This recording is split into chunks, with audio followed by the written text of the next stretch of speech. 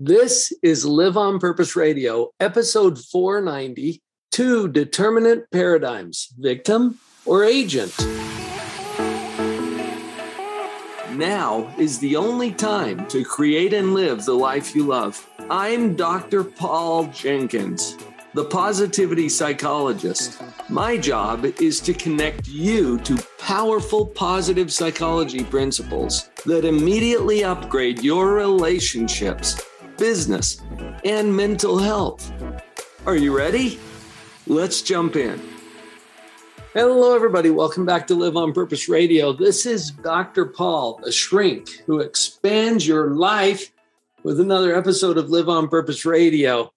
And I realized coming into today's episode that I have not shared this with you, my podcast friends. This is something that is so key, so important to our psychological functioning, and it has to do with paradigm. Now, paradigm is a fancy word. It means worldview or mindset. It's your way of seeing things. So sometimes I compare a paradigm to a pair of eyeglasses. And go here with me for just a moment. When you put on a pair of sunglasses, for example, or maybe some tinted lenses, what happens to the way you see things? So if I were to give you a pair of eyeglasses that are tinted green, what would the world look like to you as you put those lenses on your face? It would be green, right? Suddenly you're living in the Emerald City. Your lawn looks awesome. Your spouse, not so much. Now, does this mean the world is green? No. It simply means that the world looks green to you because of the lenses through which you're viewing it. Well, what if we switch those out for those proverbial rose-colored glasses that we've all heard about? Well, now the world suddenly looks more rosy. Did the world change? No. But the way you see the world changes drastically depending on the lenses that you're wearing. Now, I have to give you a little psychological warning here, because our brain is designed to keep us safe and to prove us right. And one of the things that our brain does to prove us right is that it tells us that whatever we're used to seeing is normal. Let me give you an example of this, a very compelling example from Dr. George Stratton.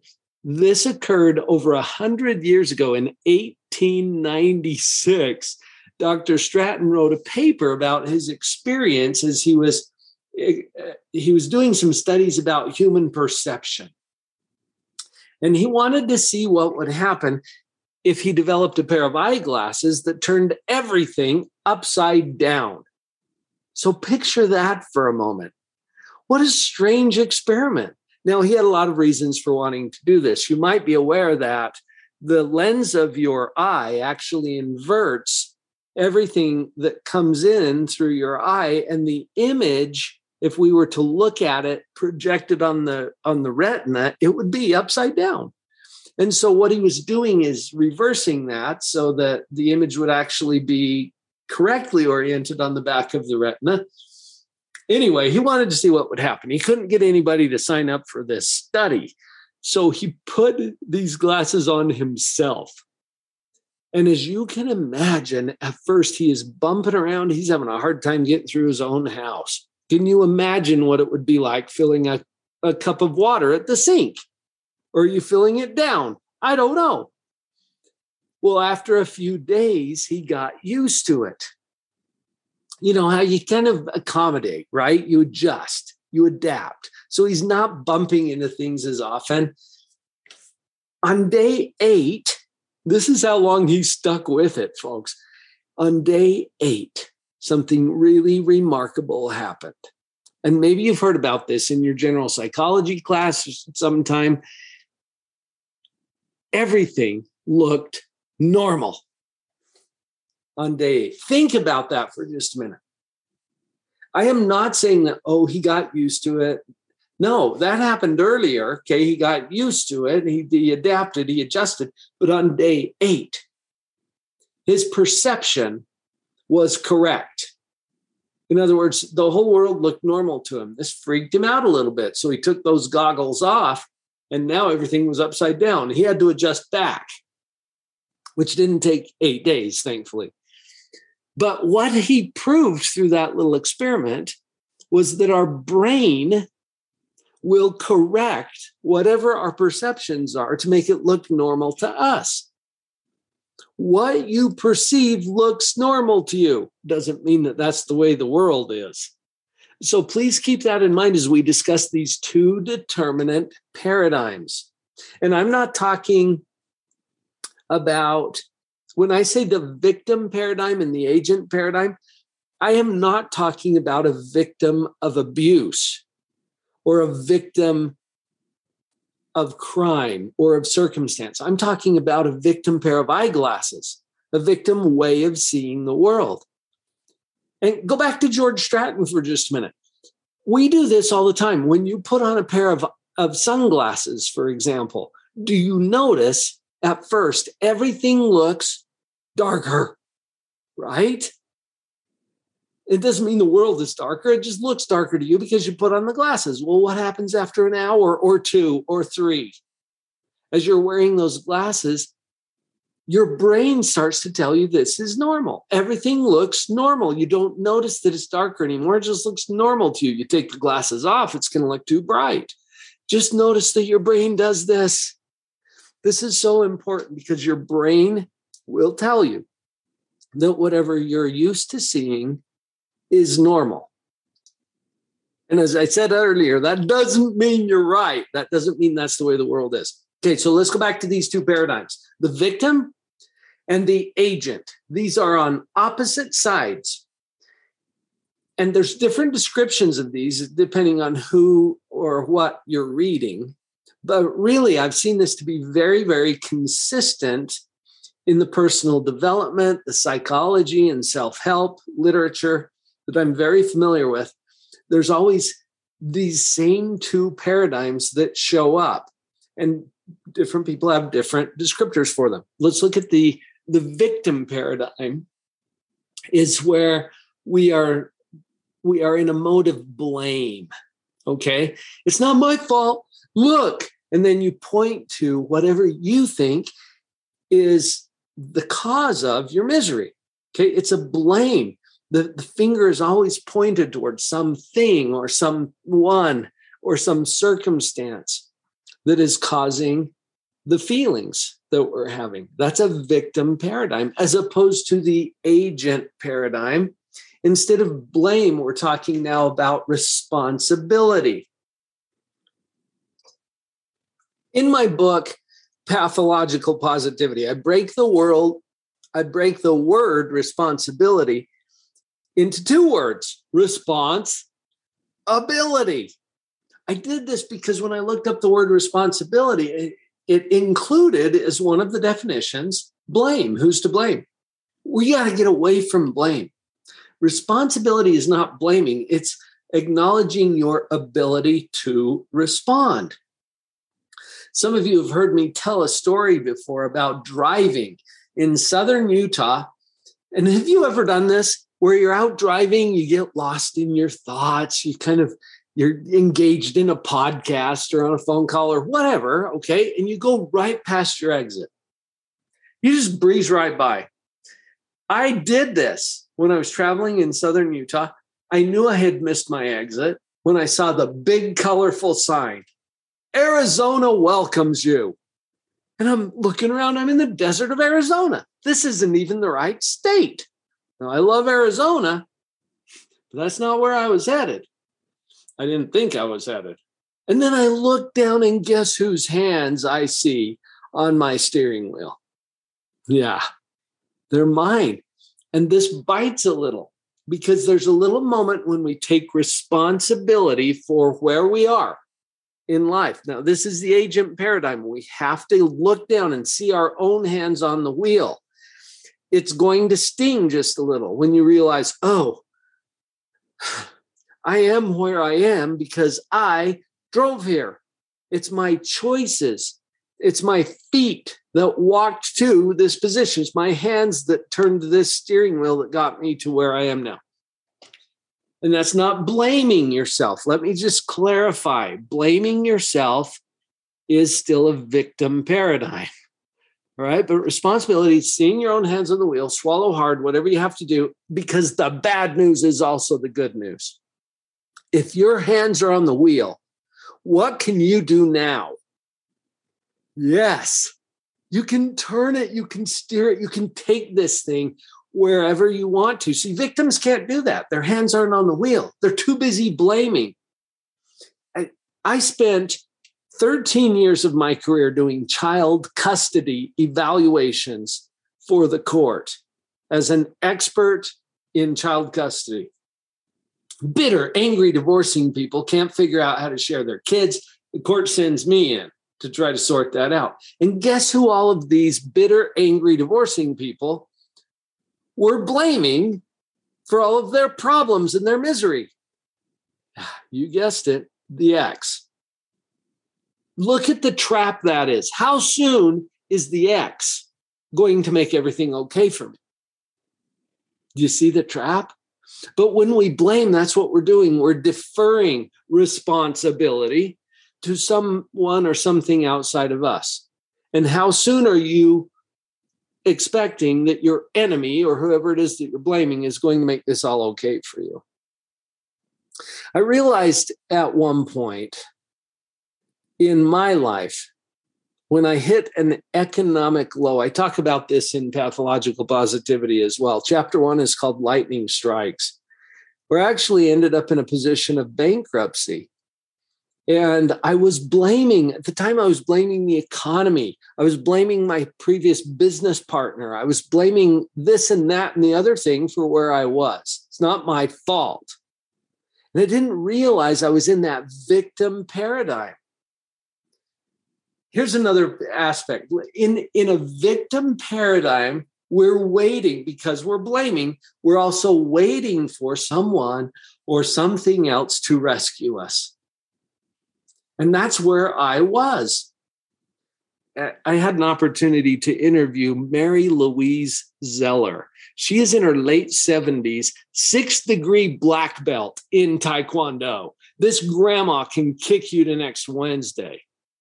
And I'm having an interview with this inspiring woman who says to me, Paul, the troops aren't coming. And she paused for a minute to let that sink in. And then she said, we are the troops.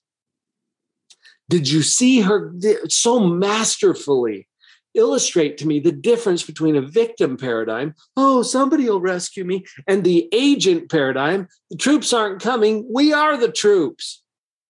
And she might as well have kicked me. I'm glad she didn't, because that would have really hurt. But she opened my eyes to the fact that I was sitting there in a victim corner in fetal position, waiting for who? For what? For the guys I had invested with? Some of them are in prison still. How soon are they going to fix my economic problem? Am I waiting for the economy to change? Guess what? The economy changes daily. And how long am I willing to wait for something or someone outside of me? And I saw myself there in that victim corner. And her wake-up call to me helped me to see I have a choice. I can choose the agent paradigm. Instead of waiting for someone to rescue me, what's it going to take? What can I do here and now with what I have? Do you feel that? It's such an energizing approach. Here's another element. In a victim paradigm, there is scarcity. There's never enough. There's not enough time. There's not enough love, money, attention, whatever it is.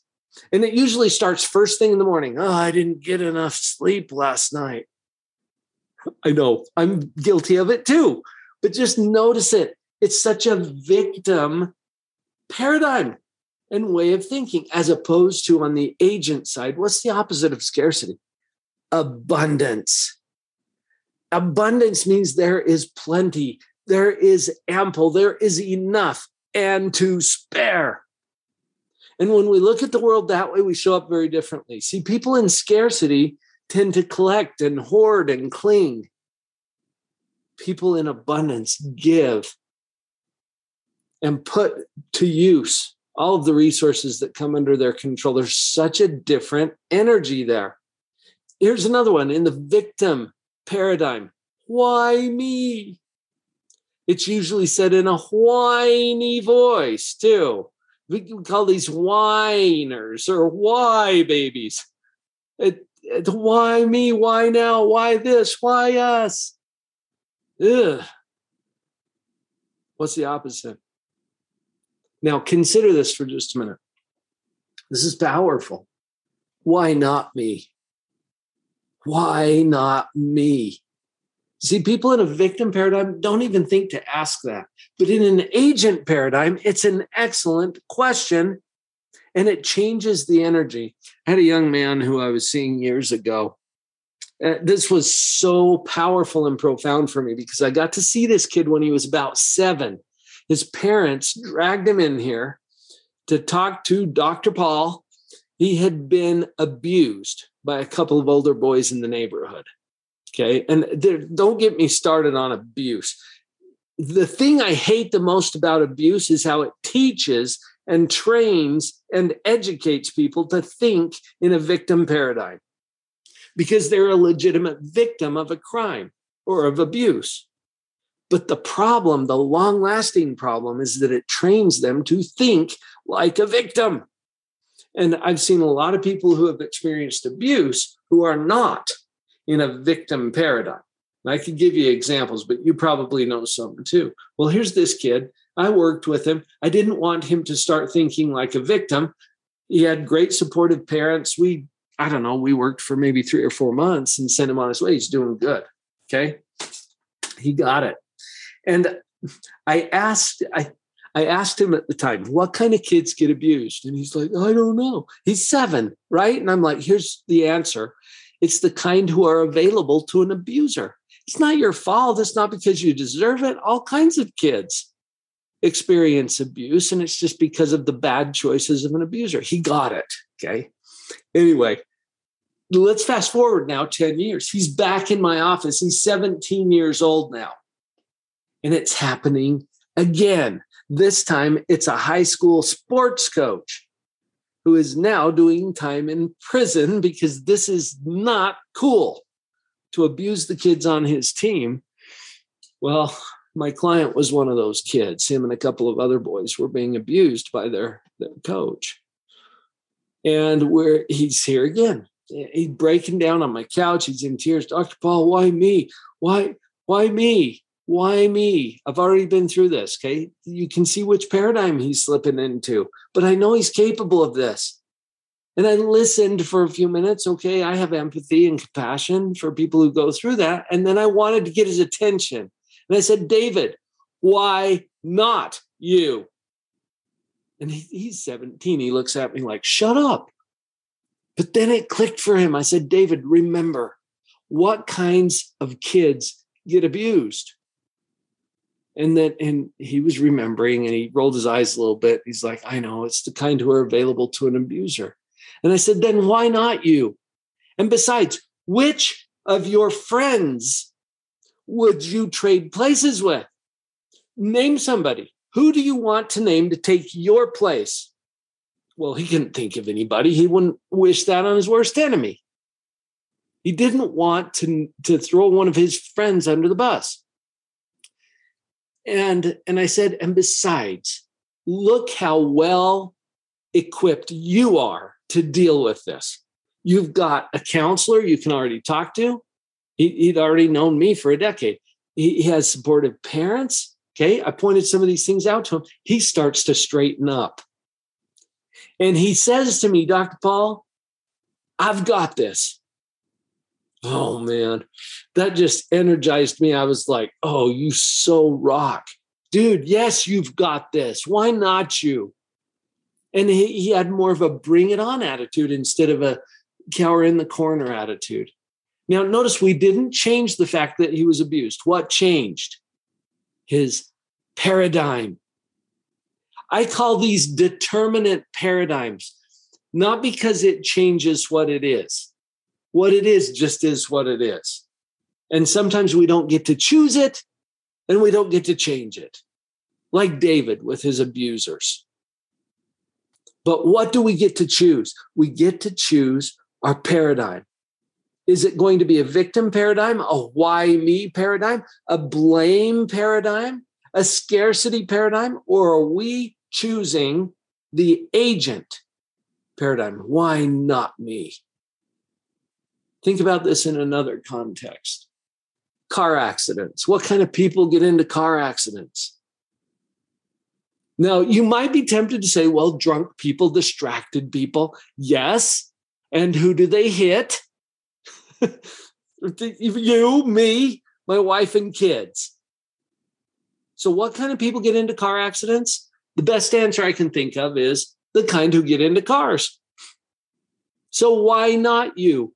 Oh, but Dr. Paul, I'm a good driver. Yeah, right. We've already discussed that. And by the way, something like 95% of the drivers on the road would rate their driving skills as above average. That's not even mathematically possible. But it's kind of funny that we have those perceptions. Look, if you're going to engage in this earth life, you are going to encounter difficulties, including abuse, including car accidents, including all kinds of other things that could happen. You've already experienced it, I know. Why not you? You are a legitimate human being who is fully qualified to experience legitimate human experiences, including the pleasant ones and including the painful ones. Now, which paradigm are you going to choose? Let me get to this last part because it is so important. I call these determinant paradigms because they determine a particular outcome. And this is absolutely predictable from everything that I've seen in my 30 years of clinical experience and over half a century on the planet. The outcome, the predictable outcome of the victim paradigm is captivity in some form. One of the most common ways people describe this is feeling stuck. Okay, does that sound like captivity to you? But it ranges from stuck to the more extreme level of incarceration, which is also captivity. And I've had the privilege to serve some of our brothers and sisters in prison through keynotes and trainings and other services that I volunteer at the state prison. Guess what? Most, if not all of them, are there because of some level of victim thinking that caused them to show up in ways that had them being arrested. Now, I know that's a general statement, but I think that there's a strong argument for it. The absolute predictable outcome of the agent paradigm is liberty.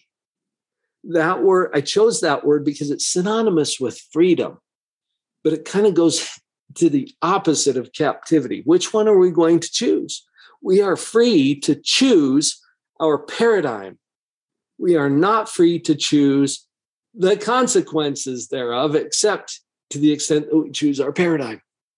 And I guarantee, as a professional psychologist, if you choose victimhood as a paradigm, you're going to experience some kind of captivity. If you choose the agent paradigm, you will create for yourself and others freedom, liberty. How does that sound to you? Now, if this is resonating with you, I've got one other question for you too. Do you have a coach? Because if you don't have a coach, I got several, okay? I'm a professional psychologist and I certify life coaches and I hire coaches to work with me because we don't always see it inside of our own paradigm. It's kind of like we're inside of a bottle. We need somebody to read the label to us. And that's what coaching is all about. If you don't have a coach yet, get in the room. Come on over. Let me help you. Go to liveonpurposeradio.com/help. You got that? It's the name of this podcast, Live on Purpose Radio, all one word, .com/help. And you can jump into my coaching platform, Live on Purpose Central. If that's a good fit for you, I'd be honored to be on your team. Hey, you rock. You've got this. Choose wisely, because that will determine the outcomes. I'll see you on the next episode. Did you get what you came for? Give yourself the gift of taking real action on what you realized today. Please share this episode with someone you know would value it, and leave us a rating too. It's time now to live on purpose.